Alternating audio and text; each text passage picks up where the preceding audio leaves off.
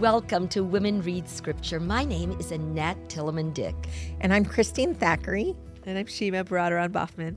Shima, we're so thrilled that you're with us today, and we'd love to learn a little more about you and share that with our listeners. Sure, yeah. Very brief story. I came from Iran when I was 7, and we quickly joined the church, which is why we ended up staying in America. And, I grew up in upstate New York, went to BYU Law School. I clerked and worked in the corporate law firm for a few years. Went back. I did a Fulbright in Malawi, doing some work in Africa. Then I went to teach at BYU Law for a few years. The last 10 years I've been teaching at the University of Utah Law School. And I'm now back at BYU helping run the Wheatley Institute. It's like a religion think tank that has been newly expanded at BYU and kind of continuing to teach criminal law, which has been my expertise. Wow. So, What I love that you are immersed in religion and in Yes. criminal law. Yes, What a one I know. and what a disparity. and Shima is expecting More her different. 5th baby, That's right. which is It's very very exciting to exciting. all of us. I'm so excited. Shima, I had a question which now I lost. So my grandfather, my grandmother remarried after the Holocaust, so we called him Popchi. Used to say when you forgot something, he'd say something similar. And you were a Fulbright in Malawi. That's very interesting to me because we had a number of Fulbright scholars in our family. What did you? Yes, I what did you studied focus pretrial on? detention, and that ended up being my expertise is bail and pretrial detention, kind of that period when you're charged with a crime but not found guilty. And so I actually wrote a book about bail. It was the first book since 1970 with Cambridge. I published that in 2018, I think it was. It's called The Bail Book. So yeah, that was the result of my Fulbright. I'm really glad I asked that question, but it's not the one I wanted, which was this, and that is, please tell us a little tiny bit about what you're doing with the Wheatley Institute. Oh, yes. Because That's it's very exciting. very relevant That's to right. what we're doing. Yeah, so the church has decided to work with BYU to expand what has already been a kind of standalone private institute called the Wheatley Institute. It's been there for a while, but they're trying to expand it. And so that one of the great expertise of BYU becomes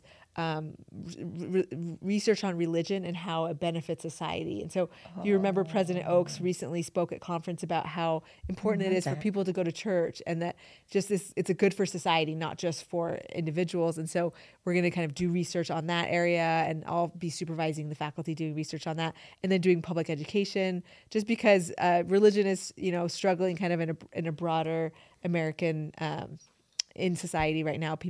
Younger people are maybe not seeing the vision as we were. And so we're hoping to kind of invigorate people and think about more, why it's good to be part of faith and spirituality and religion, and this could benefit you. And I think it does. I mean, the research is clear. It's just giving that out there so people understand. The research is clear, but what is never clear, because we're still living in this dynamic society, is that this very problem. Shima mentioned to me as we were speaking that only 30% of youth within our church, within other evangelical faiths, in many different areas of faith, are remaining faithful adherents at this point, according to especially in the 18 statistics. to 24 range. People are just dropping off from faith. Yeah. And what I find valuable is that creates a bit of a crisis for faiths, and yet the response is for us to come together, for believers to come together and see what unites us. What are the things that make faith itself such a positive force in our lives? And I think that's something that you'll be exploring in great depth. I love that. I'm very excited. This idea of glad that unity. I figured you would agree, but yes, I need to have people that are on board. I love it. Yes. Well, So true. I'm sure that our listeners have noticed that our fearless and fantastic leader, our radiant leader, Mariana Richardson, is not with us today. And we really miss always her presence, her perspective, and her diligence in preparation. Because Mariana really every week guides us in these presentations. She is not here because Mariana, another hat that she wears is as the secretary for the interfaith forum of the G20. And the G20 is a group of the 20 most powerful economies in the world. Most of them are countries, but the European Union goes in as one unit, so that makes it a very powerful economy as well. And they get together to confront, to try to work together. Very different countries, everybody from China to US to Russia to Turkey to the EU, to work on the problems that the world faces, whether these are sexual trafficking, whether they are environmental challenges, whether they are, so many different things, health, the health of the world, and of course the great economic disparity which underlies a lot of the conflict that we face. Mariana was telling me how challenging it is with these very different views to come to consensus, even on sometimes very simple things. For example, where they will meet. And this year they are meeting in India. As she explained this to me and as we studied, I felt it was really an excellent segue into studying the Corinthians. Today we will be looking at 1 Corinthians chapter 8 through chapter 13.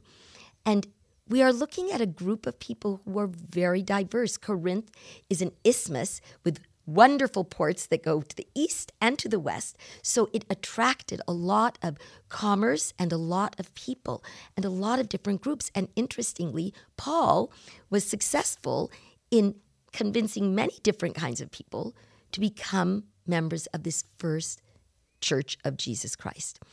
But they didn't always agree. And that is where we find ourselves in Corinthians 8. Paul, the letter that we're talking about, he wrote from Ephesus. He was not there as he wrote it, but he had heard from more than one source that there was a lot of conflict in Corinth, and he wanted to respond to that. One of the first issues that he is talking to seems a little vague to us. It's about meat and what kinds of meat you can eat, and should they eat meat offered to idols, or should they not eat meat offered to idols, and how they gather together to do this. It really is interesting when you get more deeply into it. First of all, in this society in Corinth, most foods, including meat, when they were slaughtered in the general market, were offered to an idol, because that was the custom. And it was sort of, why not kill two birds with one stone? You give it to idol, maybe get a little good luck, and then you sell it in the market. But there were many, of course, who came from the tradition of Israel, the Jewish tradition, where there were very strict controls over what you ate and what you didn't eat. And even today, kosher meat is careful. When it's slaughtered, it is always slaughtered with prayer and dedicated to God. Now, but they lived in this society. These were the markets. These were the people. If you went to a birthday party, if you went to a business celebration, if you went to a community celebration, they would be eating these foods. And the question was, can we eat these foods? Paul said, yes, we can. We can eat these foods because it doesn't make us better or worse what food we eat or what food we don't. But he was worried that for some amongst them, it would hurt their faith if they saw these faithful members of the church eating food that had been offered to idols. And I had a question that I wanted to ask at the outset, which was, many of them, well, let me just first say that he would say, they would say, we know that God doesn't care about this, so we don't need to do it. And what Paul asked them to do was to stretch and to understand that even if they knew that it wasn't important to God, that they think what was important to the people around them, and that they not eat if it would hurt the faith of others, and that they be more sensitive to the impact they have on the community. And were you going to read 1 Corinthians 8:13, where he says those words? Can you read it for us? He says, "Wherefore, if meat make my brother to offend, I will eat no meat while the world standeth, lest I make my brother to offend." Paul tells us a lot in these chapters about how much he doesn't do and doesn't ask of others because he doesn't want to offend. And why does he not want to offend? Not because he's so polite, but because he doesn't want to be a block in the way of them being able to hear and accept the gospel of Jesus Christ for the liberation that will bring to them. Yes. And this meat issue is one of those many issues. He says also, and he talks a lot about those who think that they know well enough. Mm-hmm. They know enough that they don't need to worry about that law, that they are close enough to God that it doesn't matter. And he warns them about becoming puffed up in those ways. He says something that I'd like to ask what you think about. He says, if any man know God, the same is known of him. What do you think he meant by that, Shima? I had written, but if man love God, the same is known of him. Is that the same, or am I in the wrong spot? Well, I think they're both, and love is. I guess both know and love. I know, to know and love. I mean, to me, when he was saying that, if a man love God, the same is known of him. I don't know. I just felt like he was starting with this sense of humility, of like the important thing is you love God. And he also right before that says knowledge, like you said, knowledge makes us prideful, charity edifies. None of us know what we ought to know. And so kind of like just love God, and then you will know what to do, and kind of like have the Spirit. I mean, that's kind of what it meant to me. I don't know how you saw it. And I want to hear what you were I thinking. love that, because I was thinking very similar, that if you love God, then God knows what your motivations and intent is. That's right. And so often with eating meat, what is the intent? Is it because you're hungry? Or is it because, you don't care? You're kind of letting down your lines, or you're not being aware of other people. And the impact. So, the Lord will inspire you also, whether it's an appropriate thing or inappropriate, based on other people. I think when you love him and let him in your life. And I felt that, he was saying, if anyone know man, God knows you, that you may say, I know that God thinks this is okay. Mm-hmm. Yeah. God knows you. Yes. Really well.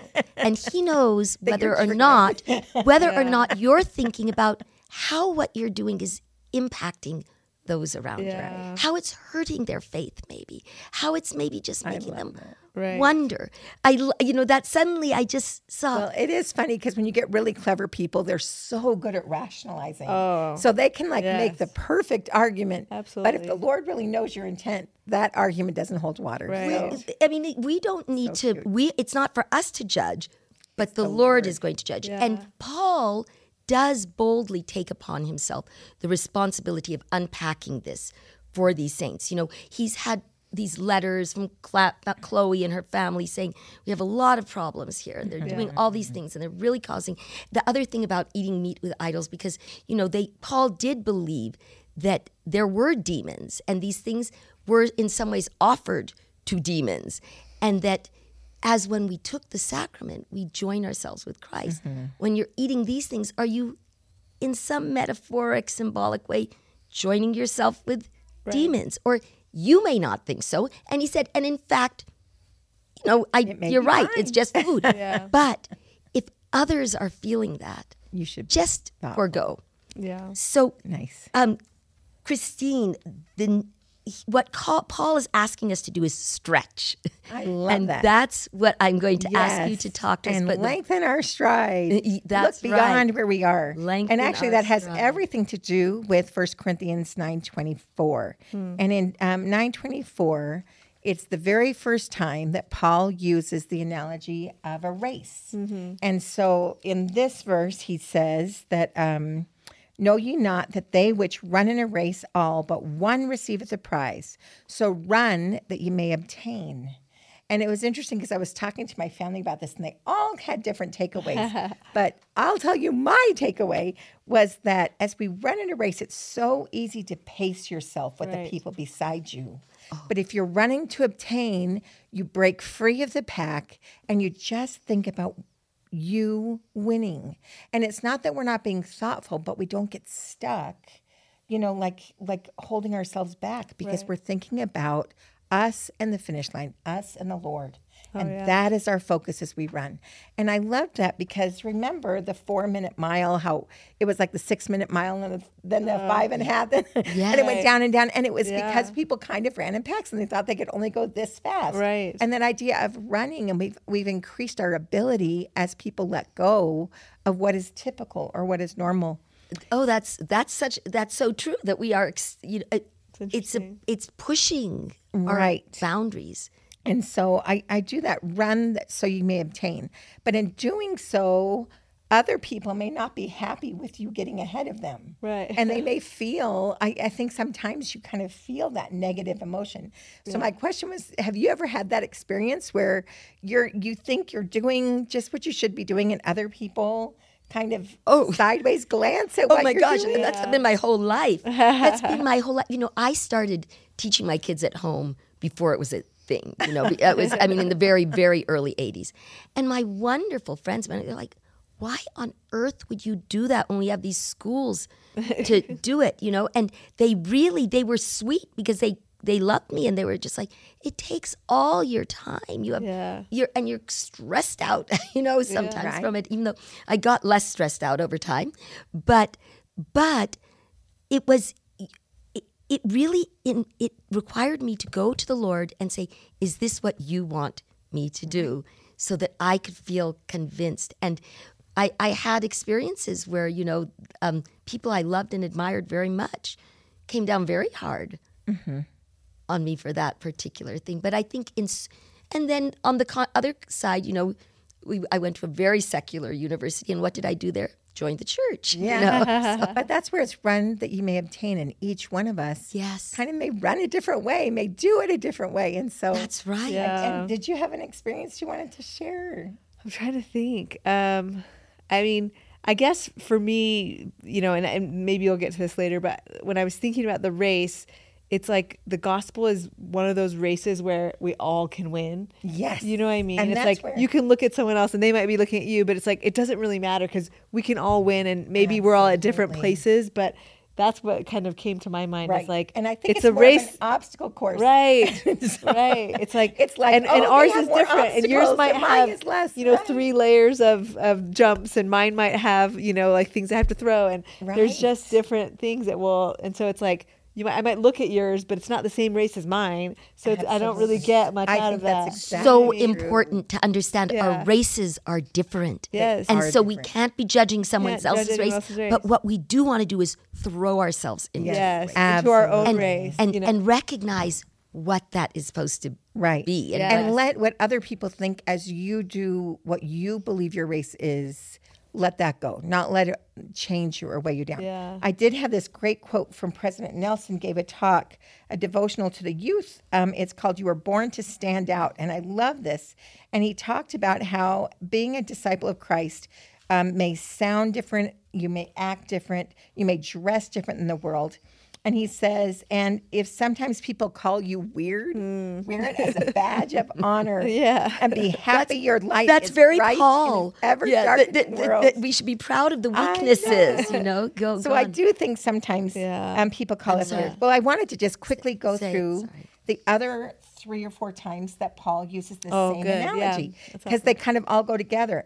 So in Galatians, he says, ye did run well, but who did hinder you that you obeyed not the truth? And so what was holding you back from running the race? And we talked about how sometimes other people are holding us back. But can you think of other things that weigh us down or hold us back from running the race with the way we should? Yeah, I mean, definitely, I think our bodies, right? He talks about how much we train our bodies, and we'll talk about temptation as we move on. But I think that's a big one in this life, right? Where Satan's using our bodies against us, even though they're the gift that we have from God that can help us. But I think that's one big one. I do. And there's things that we physically can't do. So I spent a year paralyzed. I had Guillain-Barré, and I had 7 young children. The oldest was 14 and the youngest was 2 or 3. And it was tough because you felt like there was so much you wanted to do. My heart was in the right place, but I couldn't do anything. But Christine, what I was going to say is one of the things, though, that holds us back. There are 2 things. One, I was thinking, is self-confidence. Right. But it shouldn't be Love that. self-confidence. It should be confidence. We are weak. We are incapable. Absolutely. We can't do it on our Yes. own. Our self-confidence should only be in recognizing, yes, I'm a basket case. Yes, I need help. Yeah, is what I recognize. And the Lord I I'm want to do all this Yeah. stuff, and not, or maybe it's not that I want to, but I've got to do all this stuff. It has been put upon me, and I don't know how I'm going to do it. But to have the confidence that the Lord will see us through. He Right. wants us to win our race. Absolutely. We aren't racing against one another. We are racing to stretch ourselves Yeah. and to have that profound recognition, to realize where he's come and helped us, and to know he's going, Yeah. he will be there. The Lord will be there That's such a for neat us. thing that Paul does, because to think of like how learned he is and wise and so smart. I mean, some scholars now say he's a genius, like he was, certified genius. And yet so much throughout all of these readings that we have, that especially this, 8 to 13, he just talks about how, I'm nothing without God. I'm just kind of lesser than everyone. Like he just is very humble. And like you said, recognizing our place and things, like we're basket cases, all of us. We need Jesus Christ. We need God, And we end of can story. do it. We can do it. And with them, we if can we do it, can imagine, when know? people say these things, if you can imagine it, you can do it. You're like, wait, I'm not going to imagine a lot of things. Yeah. But if that imagination is something that has been given to you as inspiration from the Spirit, which it often is. My father, who was not a faithful man on this when you looked at it, but he was a very faithful man in other ways. I know that he received a lot of inspiration from the Lord, and he had the confidence to move forward and do those things, and it wasn't easy. I was going to say that I do believe that we struggle with our own abilities and our own limitations and our trials, but I think we also sometimes are running with a backpack full of rocks that we can let go. And you're here Debating with what you can let go Yes. versus what you don't. Well, I even think sometimes it's maybe being on the library board, or like and there's sometimes you're supposed to be in those moments, and there's sometimes the Lord's like, you don't need to be doing that, because your focus should be here. Yeah. And so I think that's where also we decide which we have to do that. But let's go quick, because I know we have so much more to go through. I wanted to finish those last two times he Yes. taught. And The next one he used was in, the beautiful one in Hebrews, where he said, let us run with patience the race that is set before us. It's at the very beginning of Hebrews 12, my very favorite chapter, which is probably everyone's, looking unto Christ, the author and finisher of our faith. And so I love that, run with patience. And I think, how do we run with patience? So good. how do we run with patience? That's, right. I mean, Do you think of enduring to the end? That's what reminds me of. and enduring to the end of each segment too that we're given, because there are moments when I just don't know if I'll be able to finish this. But say, this has been given to me. I need to run and I need to finish. Right. On whether it's a child that we're trying to bring up well, whether it's a paper we're trying to write, whether it is a calling we have in church, whether it is just being a good neighbor. I agree.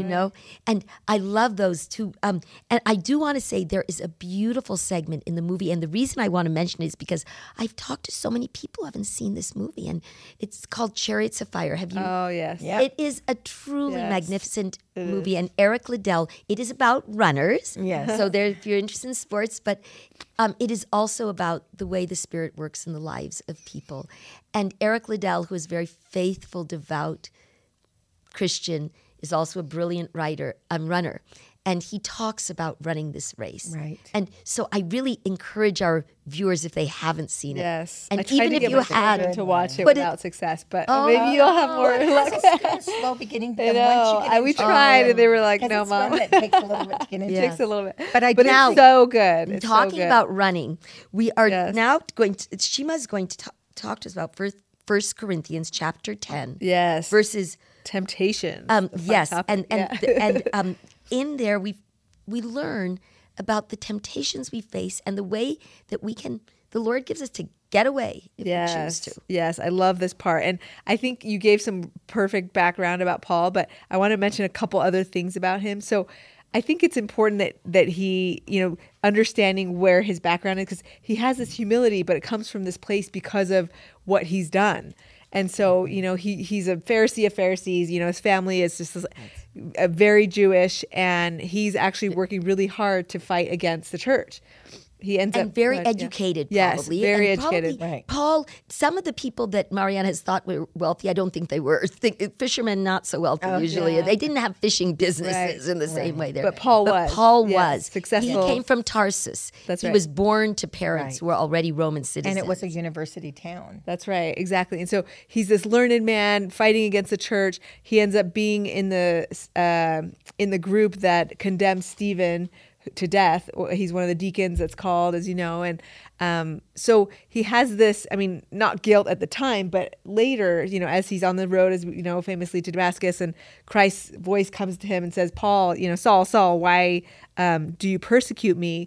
Then he, is blind and then converts. And I think because of his background of feeling this guilt that he's harmed the church so much, I do feel like he's more sensitive to this a topic of temptations and thinking about sin, because he realizes he's flawed and he's made mistakes, and without Christ he's not whole. And I think it's neat because I think people sometimes that become missionaries, you think of Alma the Younger, Paul, that have had this kind of questionable past where they have done harm to the church, are more able to talk about temptation and sin in a real compelling way and about repentance and forgiveness. So that's why I love, his background, and just thinking about that is so helpful. And then he tells us, famously in Corinthians, that God will not suffer you to be tempted above that ye are able.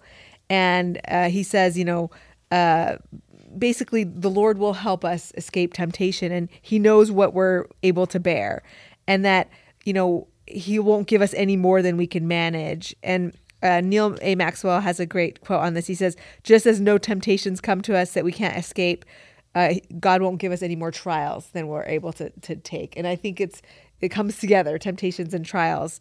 Did you have a thought I was on that? going to say that I always struggled with that, because sometimes you felt like as a teenager that temptations were too much. Yes. And it is interesting that it says you will not be tempted above what you were able, but Yes, I was going to with yes. the temptation comes the escape. That's and so so with good. every temptation there comes an escape, but if you decide not to take it, Right. and sometimes that temptation, the escape comes before Yes. you've actually stepped too far. Like Yep. when you know you shouldn't go to a party, That's and the right. Lord's telling you, and if you step into that party, Yes. it may be more than you can do. Totally. So you have to take the escape. But I loved you going through Paul's background. Yes. Because it made me so touched to think of his escape. Yes. Which is, he went so far down the path, but then the Lord Yes. allowed him an escape that would give him the Yep. ability to truly be healed Absolutely. from the worst of choices. Absolutely. And so I just think, wow, to have the escape be Right. Christ coming to you would be Yes. Can you huge. imagine? But a couple of things. love First that. of all, the immediate thing that you said, Christine, Paul's desire was to serve the Lord. It was. Right. And that's so, why he and made that That's is why, right. I mean, that's the That was Lord his comes to driving unlikely force. people. Yes. It's a question of as it says, if you know God, he knows you. God knows people, and he knows who will be able to do the work he needs them to do. Yes. Why would he come to Joseph Smith of all the crazy choices in Yes. the world? Because he knew he would be able to do the work. Why did he come to Paul, who was on his way to gather up Christians and Right. bring Bring them them to for Jerusalem. persecution and help put him up before the thing? Why would he be the one that Jesus, Right. in a most dramatic way, appears to Yes. after he died? It is because he knew Paul, and he knew what Paul I love could it. I do. think about Jonah and how Jonah hated Yes. the Assyrians and Yes. didn't want to go on a Oh. mission. But it was his hatred that turned them around. Yeah. That's because he must have been so passionate. And the Lord, Right. why would he be? He It's was so true. determined to get It's away. so picking true. the right person for the right calling. And there was one other thing that you said, Christine, that I wanted to comment on in this, but you know what? Oh, I know. It's that Elder Holland, you can see I'm intuitive rather than organized, but Elder Holland spoke beautifully about this passage. And he did say something. He said, God will provide an escape, either before or after. Sometimes we don't recognize it. Right.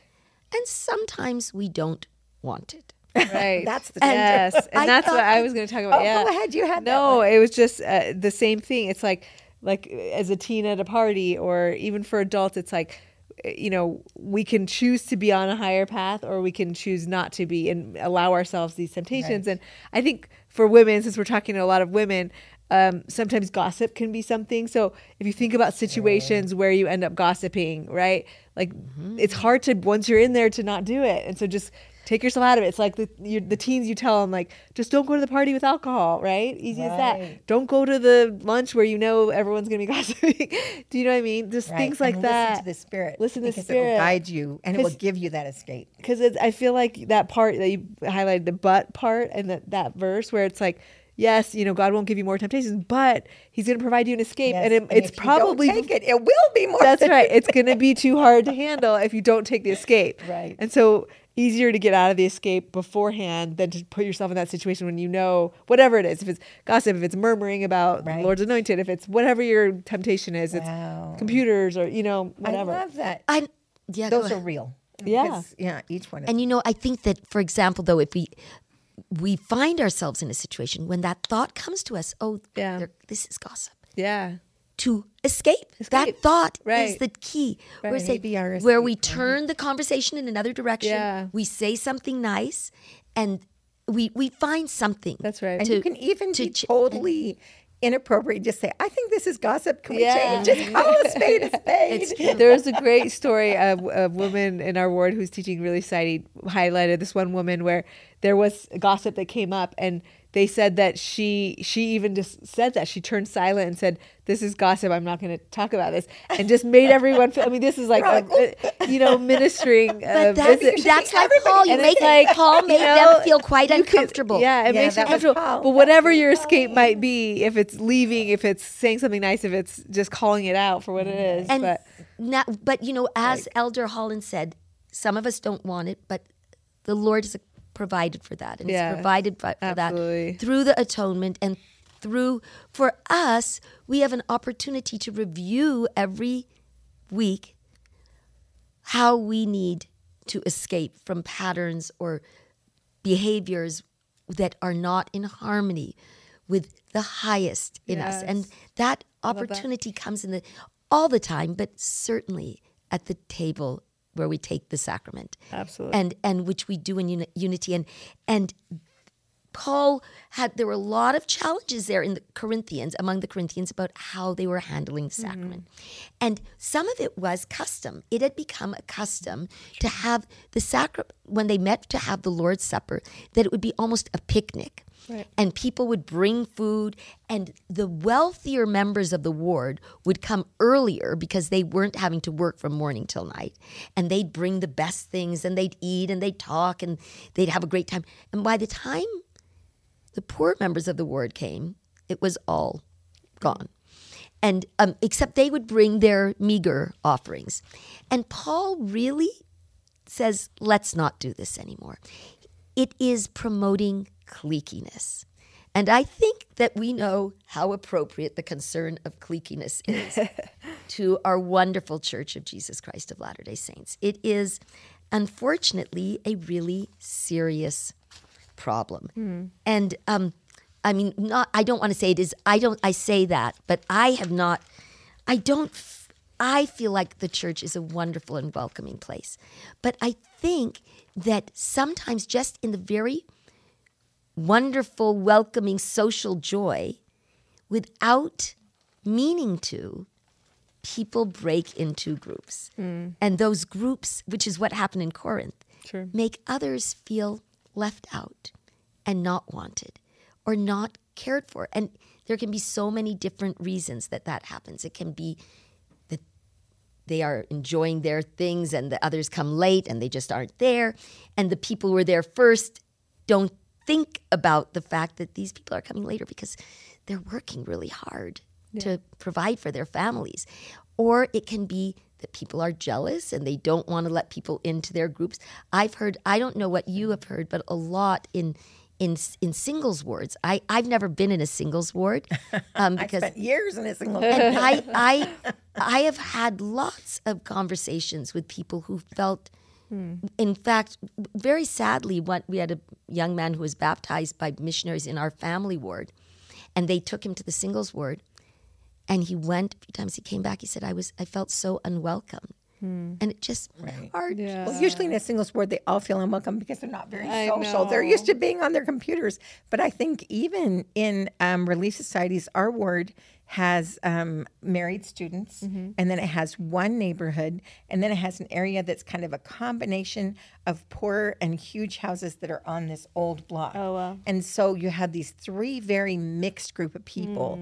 And it's hard sometimes because people naturally we're all worshiping Christ, and you think you want people that are the same as you. Right. But we have such different backgrounds, such Absolutely. different interests.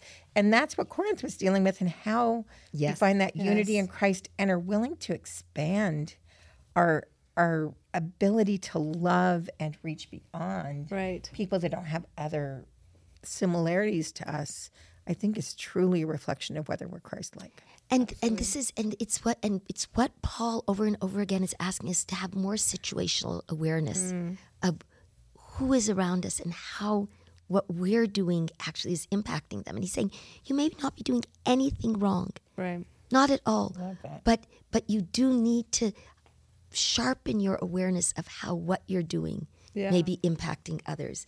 I thought it was beautiful when he describes how the sacrament should be taken. He basically tells them that he says, if you're hungry, eat at home. He says in the last verse, he says, if any man hunger, let him eat at home. And that's how This he is says. not for this eating. Is, yeah, this is not for coming together. party. Yeah, come eat to at home. church. But he describes the way that the sacrament should be giving. He says, for I have received of the Lord that which also I delivered unto you, that the Lord Jesus Christ,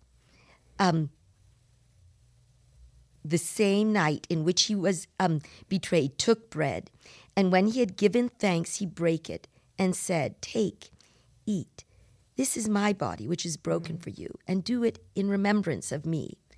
After the same manner also he took the cup when he had supped, saying, this cup is the New Testament in my blood. This do we, as oft as ye drink it, in remembrance. This do ye, as oft as ye drink it, in remembrance of me.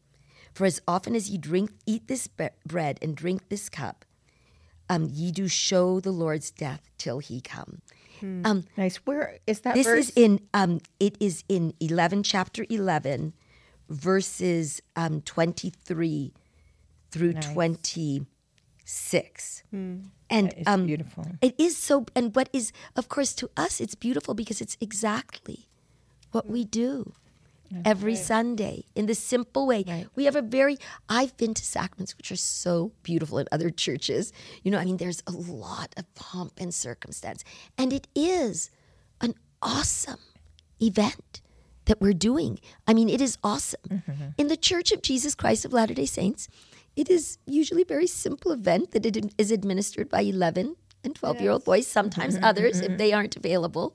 That's right. And we have very simple bread and very simple water. And it is simple to the max. I remember when I was looking at before I had joined the church, I was looking for truth in many, and I went to a lot of different churches, and some of them had the most gorgeous loaves of homemade bread, and it was really wonderful experience. And I don't think the truth is that the manner in which it is done is not important, but the spirit of it. That's right.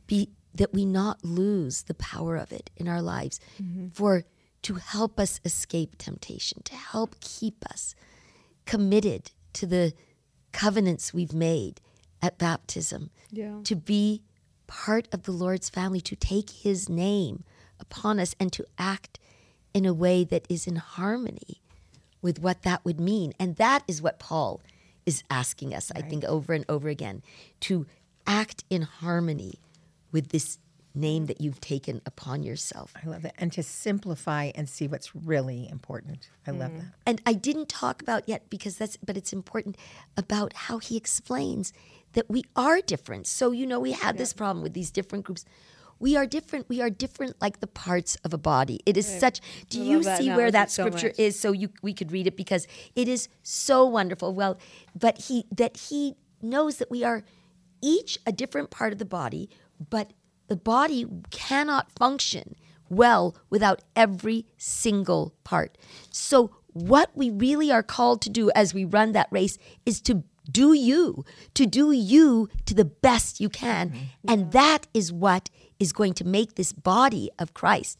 And I love when he says that the less honorable parts of the body we tend to cover, but he said by that we honor them.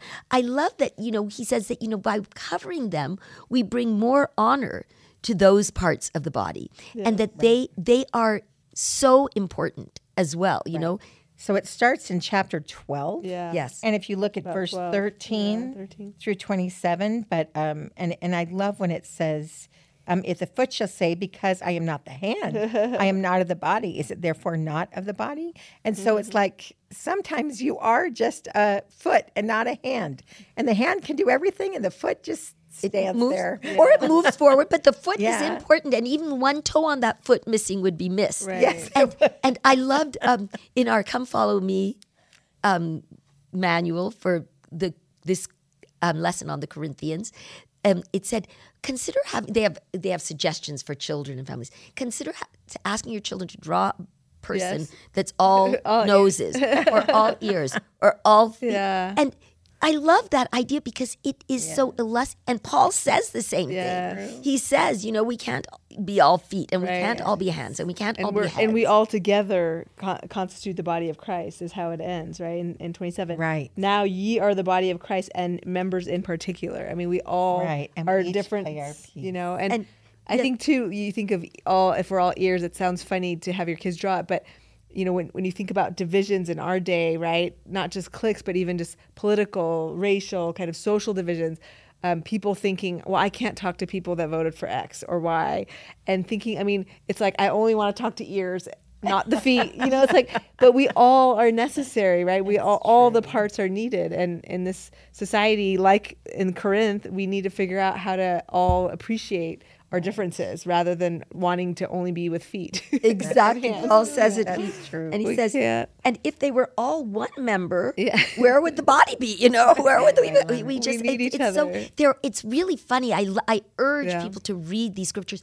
And I want to say that if you find this beautiful King James English challenging, find other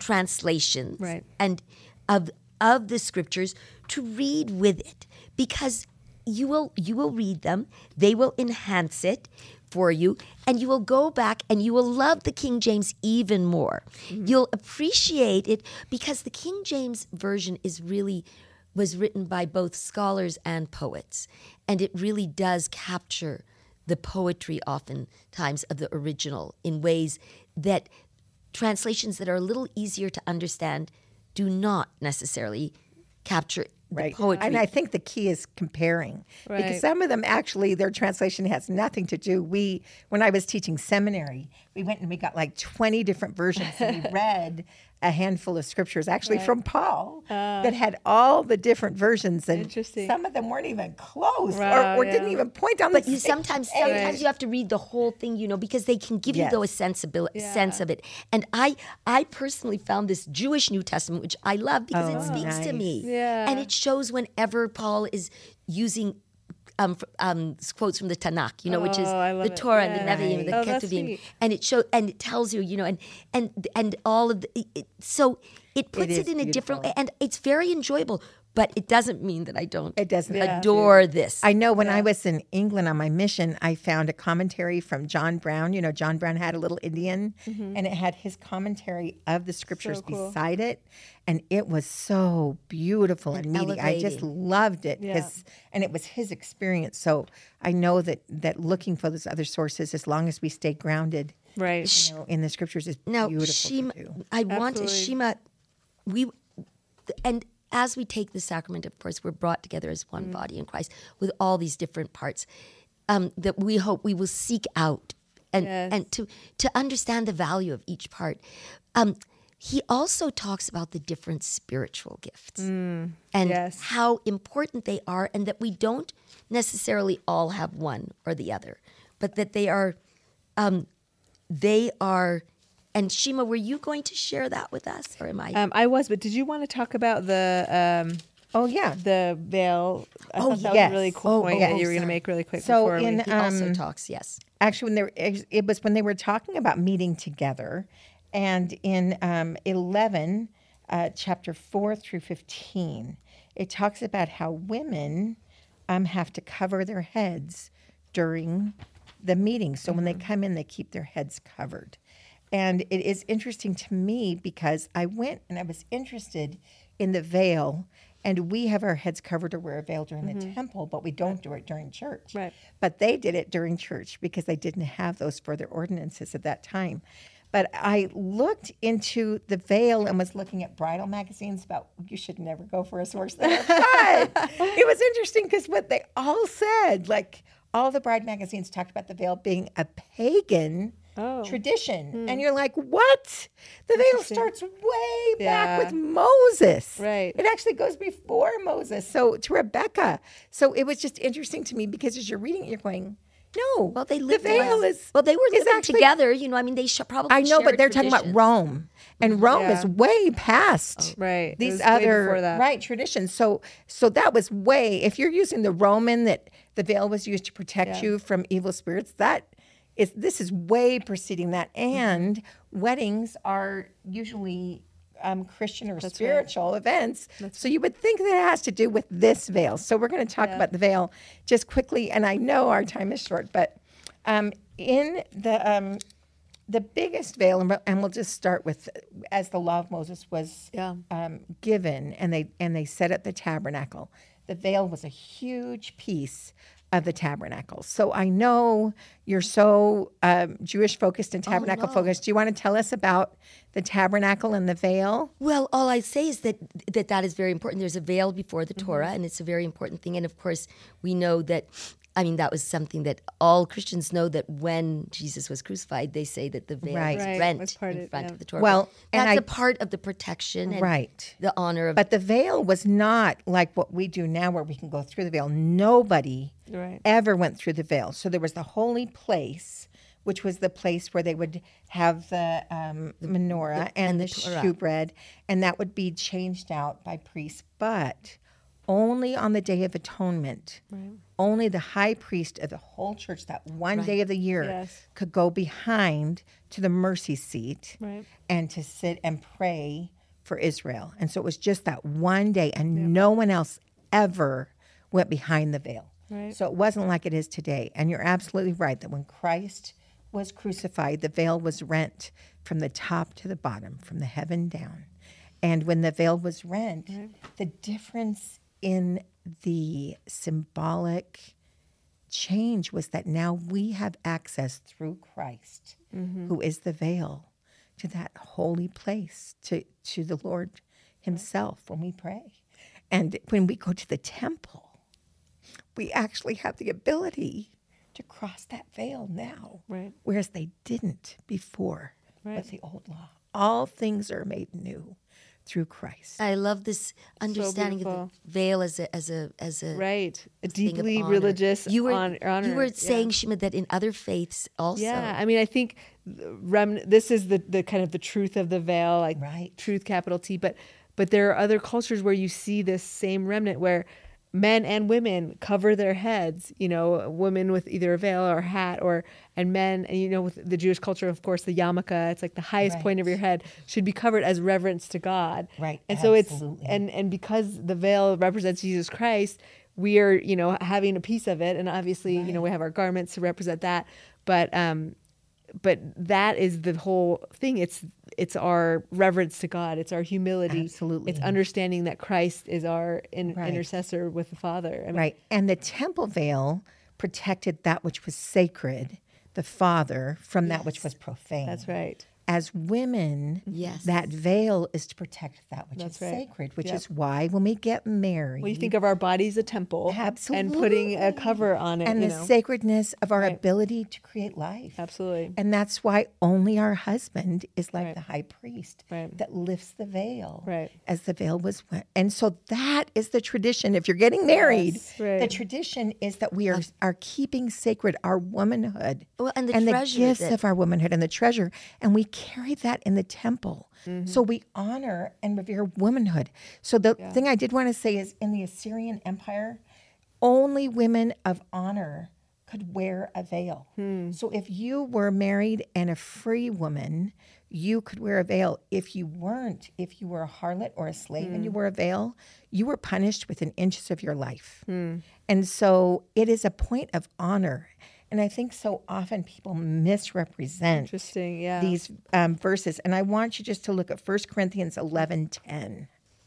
And it says, "For this cause ought the women to have power on her head because of the angel." Yes. That the veil So is a good. sign of power. Right. It's a sign of the power of womanhood. I love that. It's the power of God. I love No, transition. but it really is. It is a power. And because of the angels. And Yeah. it's because we bring those angels Right. to the earth. Yes. I really think that he understands that. And sometimes you get lost in those other Yeah. verses.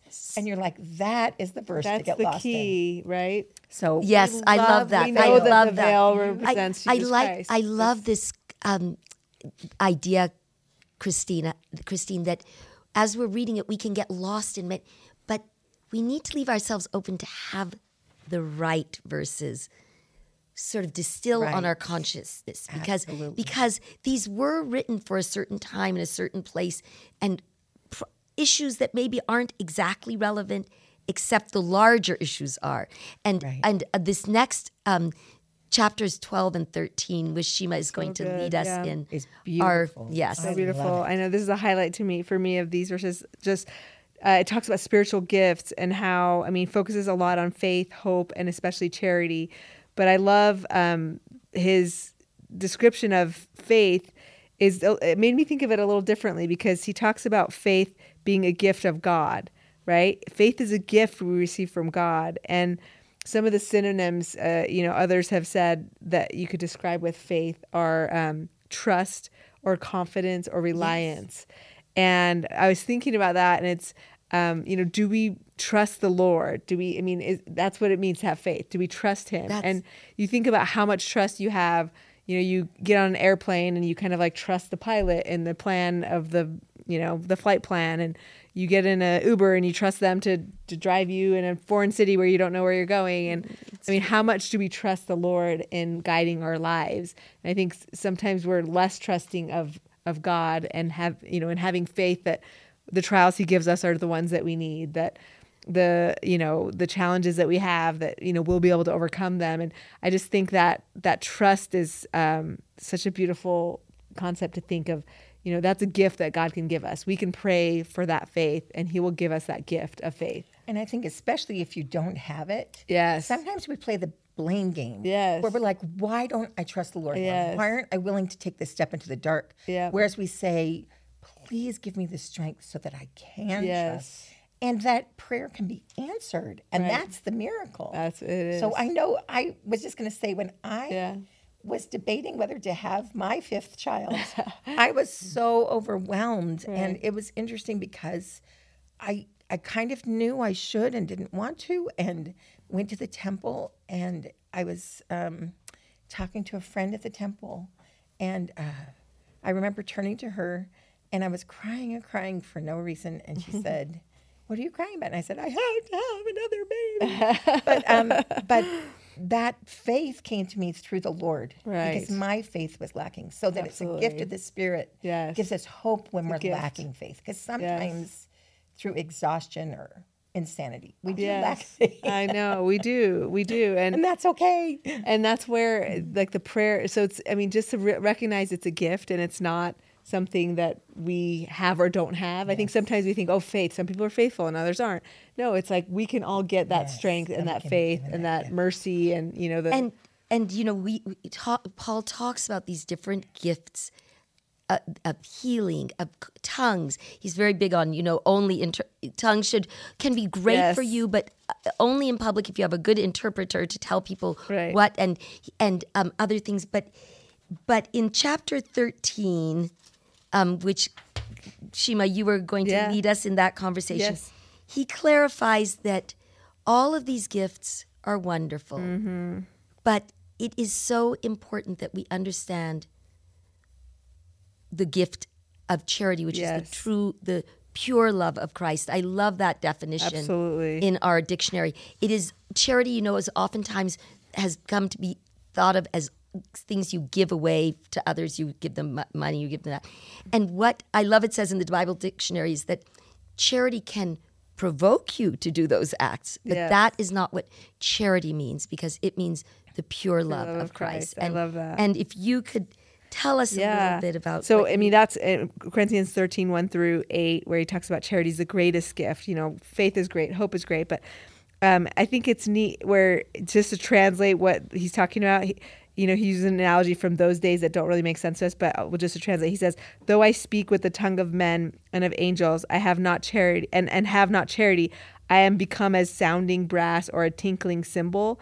And so what that is sounding brass was this bronze echoing vase that was had this amplifier in theaters. It was super annoying and loud. And then tinkling was to wail loudly. It was kind of a shrill voice. Basically, it's if you do these great things, but you don't have charity and you don't have the love of Christ, it's just noise. It's all it is, unpleasant sound. And so it's really neat to think of that's the key. And the thing I love about thinking about charity is it's not like these other gifts where everyone can see it. And he talks a lot about this, don't you want to appear like a righteous woman or a righteous man? It's no, that's not the point, right? Charity is this love of Christ. It's all in here. And no one knows it besides you and God if you have charity.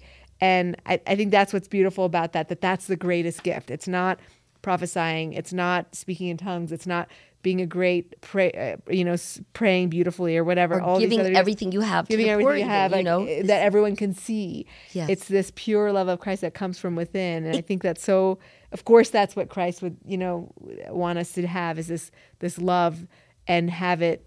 No one can really tell if you have it except for you, and we can all just work on it within ourselves. I think that's beautiful. And I love the way that I was going to say, probably the same idea that so many of the attributes of charity, nobody can see. Like being long-suffering. Right. That's right. That's exactly what I was going to say. And he even says, if everyone knows what you're doing, that's not the point. Nobody ever sees you biting your tongue or just suffering and not, because no one hear about it. Envying not. Envying not, but no, that's right. Charity all silent, long, the silent suffering and the silent loving, and charity envieth not. Charity, vaunteth not itself, is not puffed up. These are invisible. And if you're not puffed up, people don't know how awesome you are. I know. Right? And somebody was saying, I read something, that Paul is talking about not, but then he tells them, well, I have this attribute in that. I was born in Rome, and but he was saying it because I do have all of these things. Yes, but I have made them of none effect in my life to serve you and to try to share. I love that he says we must use our gifts, do all to the glory of God. Right? If you're acting in pure charity, everything's to glorify God. It's not to glorify you as a person, and that's where the challenge of human nature is. Well, right? The ones that were getting me was the next line where it's thinketh no evil. So yes. Not even thinking. And then rejoiceth not in iniquity, but rejoiceth in truth. Okay, sometimes when someone who's really naughty does something and gets it, you're just like, yes. And that is rejoicing. It's hard not to. Just stop it, Christine. But when they get it, you mean. Yeah.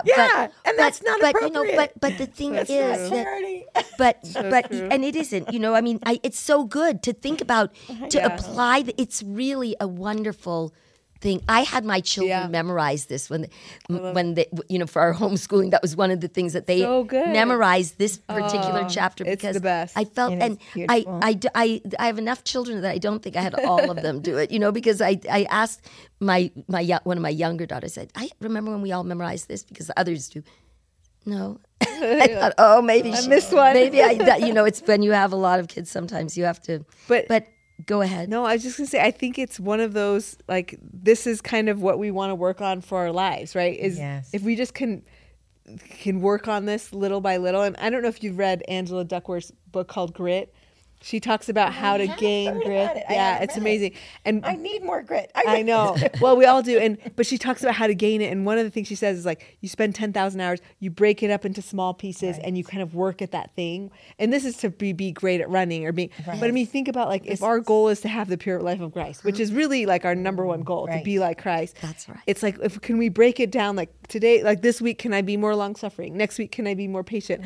Next week, you know what I mean? Like, could we break it down into small things and work on because you think of our lives in progression, like if we're working on anything, this should be it, I think. This is it. This is the document. Right. Chapter 13, 1 Corinthians, everyone, right. Copy it, put it up, read it every day. Have your kids memorize it. I love that. And you know, we discipline ourselves in our relationships and in our thoughts because we have to map them onto these qualities. Right. Are we or are we not manifesting these qualities? Once in a while, as a parent, you do have to reprimand your children. You do have to hold them to a standard. But are we doing it, as I love what Paul does this a lot. He reprimands and then he shows forth more love. Right. You know, I think that we do have this template from DNC, I think it's 121, isn't it? Where it says sometimes you have to reprimand people with sharpness and then show forth more love to make sure that they know that you love them and esteem them. Absolutely. And I think that for me, this is such an important document to help me stay on the right path. Absolutely. And I love that end where it says charity never faileth. Where there be prophecies, they shall fail, in tongues. And I think it's so funny because when I served on my mission, that was the biggest shocker, was you felt like if you totally convinced someone, if you showed them clearly through the scriptures, if they believed you the church was true, why wouldn't they change their lives? Why wouldn't they move forward? Right. And they didn't. But so often it's when they feel that love touch their heart. That's right. Then even if they're not willing to change, you still have a connection. You still have an openness that allows you to make a difference. I think that is what these chapters have been about, is Paul's desire to model and teach by not only example, but in what he says, how we can show greater love. Yes. And how we can appreciate the love that is part of every single person who comes together with us, whether it is gathering together in the church or in other places, to be able to reach out and recognize the gifts and the love of each daughter and son of our Heavenly Father who is a part of our life. I am so grateful that we have had a chance to explore these things together. And I love these last two verses. He said, "For now we see through a glass darkly, but then face to face. Now I know in part, but then I shall know even as I am known. And now abideth faith, hope, and charity, these three. But the greatest of these is charity." So thank you so much for being here to share these with us. Thank you. Thanks.